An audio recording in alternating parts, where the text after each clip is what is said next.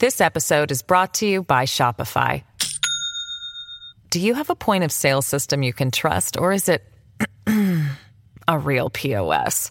You need Shopify for retail. From accepting payments to managing inventory, Shopify POS has everything you need to sell in person. Go to shopify.com/system, all lowercase, to take your retail business to the next level today. That's shopify.com/system.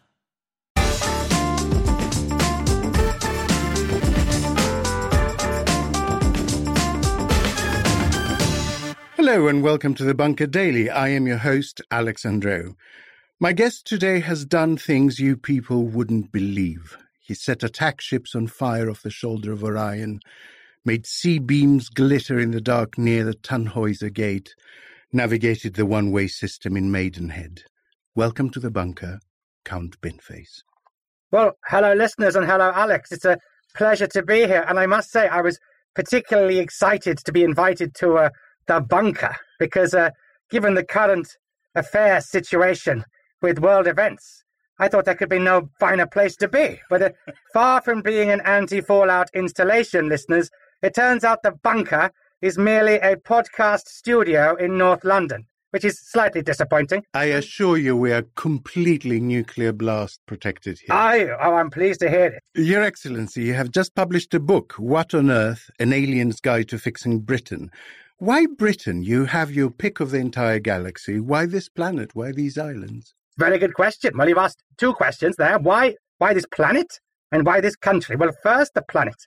I mean, my main job is the benevolent ruler of Sigma 9 and the entire Sigma Quadrant, which is a fairly wide span of space. But, I come here on my holidays. And it was 2017 of the Earth year when I was passing the Kuiper Belt, when I intercepted a series of SOS distress transmissions coming from somewhere in an obscure solar system. And it said that somebody had called an unnecessary impromptu general election and that the people of this nation were crying out for some form of decent opposition. And, I was at a loose end, so I thought, why not change course and give it a whirl? So I popped down to Earth, took on Theresa May. Remember her? Yes, I remember. The Battle of Magnet Leisure Centre. The Battle of the Magnet Leisure Centre, Maidenhead. What a skirmish that was. And that's how it all began. And so Earth was just where I happened to be passing, and the United Kingdom seems to be the most deranged nation of the lot. So I thought it gave me a good opportunity to elbow my way in. Your public life is very public, but you are very protective of your private life. Yes. People like to know a little bit about anyone bidding for high office, the being behind the bin, so to speak. So tell us a little bit about growing up on Sigma 9 and the experiences that have shaped you. What makes Binface tick? Lovely question. I've never been asked that before about my time as a binling on Sigma 9. Well, it was an interesting upbringing because we have all kinds of skirmishes of our own in the Sigma Quadrant. The Sigma planets have quite a set too every now and again. And my family raised me to believe that I am the best. And I still hold that view.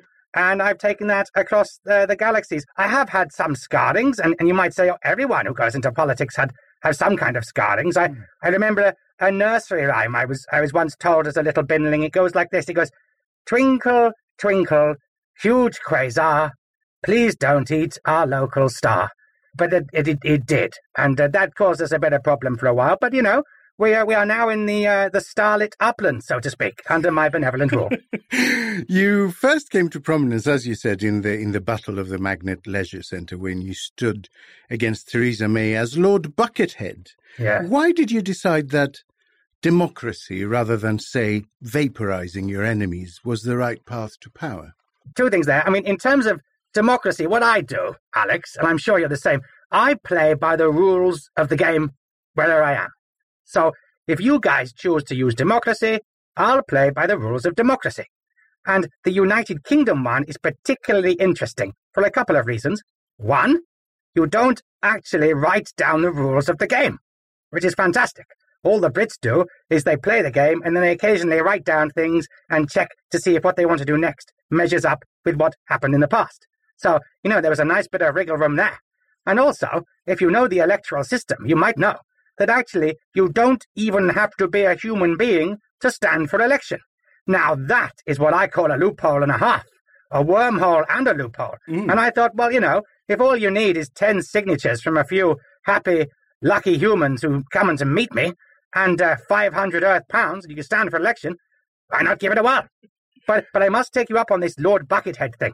Yes. Because that was what I stood as in 2017. Because what happened was, I and my computer, Barry, did some analysis of Earth democracy, and in the United Kingdom, I was concerned that if I just, waltzed down from my mothership and took you all on an election, you might get a little bit weirded out, So I thought I need to do a bit of research. And I found out, did you know that in 1987, some cyborg decided to stand against Margaret Thatcher as a character called Lord Buckethead. And then whoever it was, or someone else, decided to do it again in 1992 against John Major. And after that, the title lay dormant for 25 years. So clearly there was this precedent. And I thought, well, look, if I come down here as Count Binface and freak you all out, that won't help me. So I'll adopt a cunning disguise. So what I did was I put a bucket on over the bin, reversed my cloak from silver to black, changed the old name to Buckethead, and you guys were none the wiser. And it worked a treat for a while. You say that this is your true identity, but we've had several years of suffering at the hands of leaders whose persona is entirely confected, so you must forgive my cynicism. No, I like your cynicism. This is the real you? How do we know you're not just a bucket with delusions of binhood? Well, I mean, with politics, I'm a pretty straight kind of bin, Not that anyone said anything like that before. And I think you have to take me at trash can face value to some extent. I mean, look at me. I've come on the podcast to talk to you. Have you had any of the other mainstream politicians? No, you have not. And you've been very open so far. And nor am I attacking your impartiality like that Rees-Mogg figure, the Victorian ghost pencil doing on the BBC. So I do ask you to take me with some level of respect that what I say is true. But also, when I tell you that I stood under the moniker of Lord Buckethead, and then an American film producer who claimed some connection with the Hotel Transylvania series, of whom the Times newspaper wrote of the third installment pretty much, "This is why the terrorists hate us," that guy decides to take me on and sort of force me to give him my old Twitter account, and then helped someone else stand as Lord Buckethead against me in the next election. Would I make that shit up? I don't think so. No, that's true. Your head is an all-purpose dark bin for all waste, rather than a modern compartmented recycling bin. Do you worry about the environmental message that sends? Well, good question, Alex. Well, I am the leader of the Recyclons. That is my race on Sigma 9, and we care nothing more than reusing and repurposing old things. That's why I've gone into politics, you see? Very good. And, I'm very keen. So you're a recycling bin primarily? Absolutely. I want to make sure that single-use policies are restricted at all times, and that I continue to use and reuse the best things from across the galaxy so that we don't have to keep on coming up with new mad things like the kamikaze budget. Did you have to wear additional face covering during the pandemic? No, I come with a face covering built in as standard. Yes or no will do, Count. I was an early adopter, Alex, on the mask front, and don't let anyone else tell you otherwise. I'll go further. During the pandemic, I obeyed galactic advice at all times, and I ensured that I maintained a distance of at least one planet from Earth at all times. So I hung out on Mars. Yeah, that's social distancing, all right. Your next Titanic struggle was against Boris Johnson. Your policies included giving the NHS $1 trillion a week, yes, a pledge to make Piers Morgan zero emissions by 2030, yes, and to move the hand dryer by the urinals at the Crown and Treaty pub to a more sensible position. Why do you think, despite such eye-catching policies, you failed to be victorious? I don't know what to say to that. I take issue with that question, Alex, because victory, of course, is in the eye of the beholder. So you might say that on that night, Boris Johnson scored a, inverted commas, majority. But actually, let's look at the details. Let's get into the nitty-gritty. Because I scored the magic number of votes, 69. That's right, Alex. Against the blonde bombshell, I scored a surprising 69 in an Uxbridge sports hall on Friday the 13th in the pouring rain at 3 a.m. I'd love to say that's a first, but with Boris Johnson, you never know. You then stood at the London mayoral election. You did better than both Piers Corbyn and the UKIP candidate, a man quite literally called Gammons. Does this feel like a step forward? Absolutely. Absolutely it does, Alex. I mean, look at that. If you count the first and second choice votes in the London mayoral election 2021, I scored over 92,000 human votes. Take that in, listeners. That's actual humans. Some of you listening, I'm sure. 92,000 actual votes. How many votes has Elizabeth Truss had to become Prime Minister? 83,316. You, Alex, are looking at a bin with a greater mandate for power than the British Prime Minister. I call that progress. That's actually quite frightening.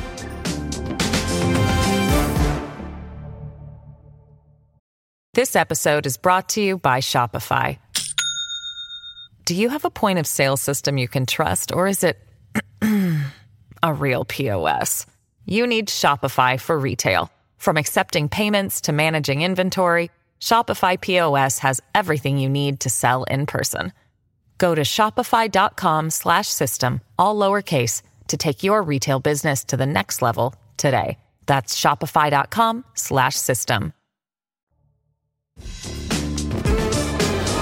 How have the politicians' teams treated you on the campaign trail? Anyone get really annoyed at you? Political teams, you say? Yeah. Actually, far from it. I've had nothing but civility from British politicians and their teams, and I would like to commend politicians of all stripes and parties for the fact that beyond the extremities of the interweb, what actually you find when you meet people up close is people do want to debate. They do want to find out why I am so much better than them. All I would say is there is one gentleman who at one point didn't seem quite so keen on a chinwag, and that was the Labour Party candidate in Maidenhead in 2017, who was a lovely man called Pat, but while all his fellows in the Labour Party, which, as you'll know at that point was under the dominion of Mr. Corbyn, that he didn't want to talk to me, Pat, and in fact he walked in the opposite direction, despite me calling his name several times. And then he hid in a branch of hardware store Wilko rather than talk to Count Binface. Now, look, he may have just been needing a new pair of garden shears. I don't know, but he didn't seem quite so keen on a chat with a recyclone as everyone else. But, you know, even the UKIPers, even Loza Fox, they've all been happy to chat to me on the campaign trail, and so I applaud them for that. What about election officials? Do they tremble at your presence or stay calm and carry on? Or do you detect that they're quite pleased to have you in their constituency? It adds a little bit of je ne sais quoi. I would say you've actually very neatly summarized the trajectory of their emotions. To begin with, they do tremble. Then they sort of they take me under their wing a little bit. And in the end, they celebrate it. I remember the chap in Uxbridge, Lloyd, the lovely gentleman. I had a very nice time working with him. And, these humans on election night do a very, very difficult job under trying circumstances. You know, democracy, not just in the UK, but across the galaxy, is in dire straits. And these guys, under no sort of heraldry at all, no one gives them any credit, but they hold up the fort. And I give them and everyone in every polling station every credit, and I think they're great people. Having experienced both first past the post and proportional representation, how are they different for a candidate? Excellent question. Well, that's a very pertinent one as well, because obviously I am the only mainstream politician dedicated to bringing in proportional representation at general elections, but also because I don't know if you noticed this, but recently the Tories have snuck through a law in which even the London mayoral election, which was conducted under a dilute form of PR, which I do like, they've abandoned that for first past the post. Now, I despise that, because first past the post is a system which clearly is designed to favour the party which usually wins, the establishment party. And when they don't come first, they like to blame the post. You know, the postal voting system and all that. I believe that's how it gets its name. Yes. But for me, no. I'm all about widening the support so that the, inverted commas, smaller parties get due representation. And that includes me. If I have 1% of the vote, I should have 1% of Parliament. And that's how it works. Proportional representation does result in more cooperative politics. So if you had to choose, which mainstream party or parties would you go into coalition with? That's a very good question. I mean, there'd be a few deal breakers, Alex. Like, for example, if I was to hold the balance of power, I would demand that I hold the, power. And so I'd have to be PM. That would be the starting point. After that, whether you have a Labour right or a Greenie or one of these liberal Democrat things I hear about once in a while, whatever that is, I don't particularly mind. I mean, I think deep down, they all pretty much believe the same kind of thing, don't you think? They just have a favourite colour of red, yellow, or green. That tends to be how it works. So, I don't particularly mind if I have to work with Lisa Nandy, or Caroline Lucas, or even good old Ed Davey, wherever he is. But, I think they're all pretty much friendly chaps and chapettes. Do you regret not having come to Earth sooner so that you could have faced Nigel Farage? No.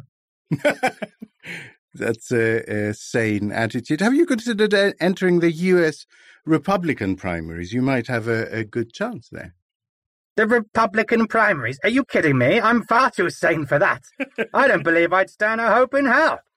Look at them. I mean, honestly, we're the biggest mouthpiece other than the orange monstrosity, Mr. Trump, is that Giuliani figure whose hair grease runs down his face and calls press conferences at landscaping solution venues.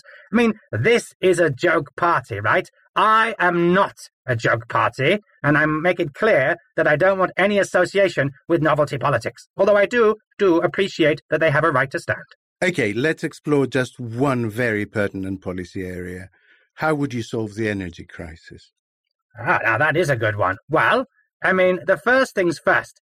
I think this is tricky because, of course, there's that nasty Dobby the War Prick, Putin, in Russia doing his nefarious deeds. And one hopes that, again, maybe by the time of recording, some nice KGB, FSB chappie in the Kremlin drops a bit of Novichok in his tea or his vodka and helps us all out. So we can only hope for that. But in the meantime, while things are as precarious as they are, I suggest that each nation makes use of whatever it has a surplus of and uses that for energy. So, on Sigma 9, we use starlight, water, hydrogen, that kind of thing. What have you guys got a surplus of? Elimination voting TV shows? Queuing? Imitation KFC restaurants? Non-imitation KFC restaurants? Stuff like that. I would use their resources and turn that into the kind of energy that households across Britain needs. I would also tax people like Jacob Rees-Mogg at 100%. And that would also, I think, cover up a bit of the shortfall. Okay, finally, in your short political career, and this is a very pertinent question considering our current PM, you have faced both an android and a space clown. Which is more dangerous? Oh, how interesting. Does that mean you are referring to Theresa May as an android, the Maybot, and that Boris Johnson is a space clown? Yes, I think you know the truth on those two. I'm just pleased to hear a human using the correct technical terms. This is fantastic. I've done my research. Well, look, I'll put it like this. Every single time I come across a human Earth leader, I have been left with the question, well, nobody could be worse than that. And every single time, I've been proved wrong. So, Theresa May, well, she detonated her own majority and got crushed by a space warrior. So that's pretty bad. Boris Johnson got crushed by his own ego. which is even funnier. So the problem is that both of them appear to be eclipsed by Liz Truss. Unless, of course, there is a darker truth, Alex, which I do believe we should explore here, which is Liz Truss really a complete idiot and the most moronic person ever to hold the greatest office in the United Kingdom? Or, as I am starting to believe, is she not a sleeper agent? Because there are two possibilities. One, she said that she was a big fan of Boris Johnson, and there could be no better way to support Boris than being the worst trusterfuck of a successor there could possibly be to make all the Tory MPs wish for Bojo to come back. So that's one possibility. There's an even darker one. As I think you know, when she was just a mere youngling, Liz Truss was a Liberal Democrat, believe it or not, and she is on record saying that the monarchy should be abolished. She said that. What did she do 2 days into her premiership? She killed the Queen. So, this is some pretty dark stuff going on here, and all I ask you to do is to think, if she's that bad, what could be next? Goodness me. That's why you need Binface. Count Binface, thank you for your time and for resisting the urge to vaporize me. Thank you.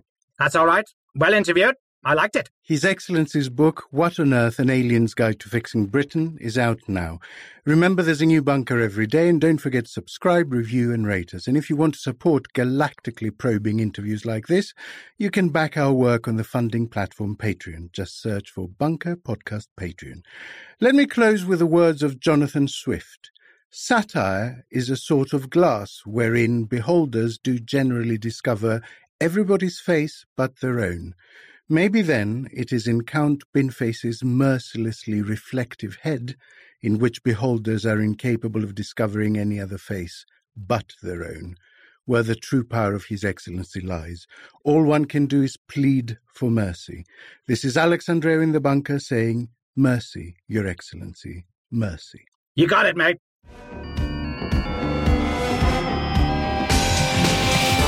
This intergalactic edition of The Bunker was written and presented by Alex Andreu. Count Binface's underlings for this episode were Jacob Archbold, Jelena Sofronievich and Alex Rees, and the assistant underling was Kasia Tomaszewicz. The lead underling was Jacob Jarvis, and the audio underling was me, Jay Bailey. Group underling was Andrew Harrison, and The Bunker is a Podmasters production. All hail the bin.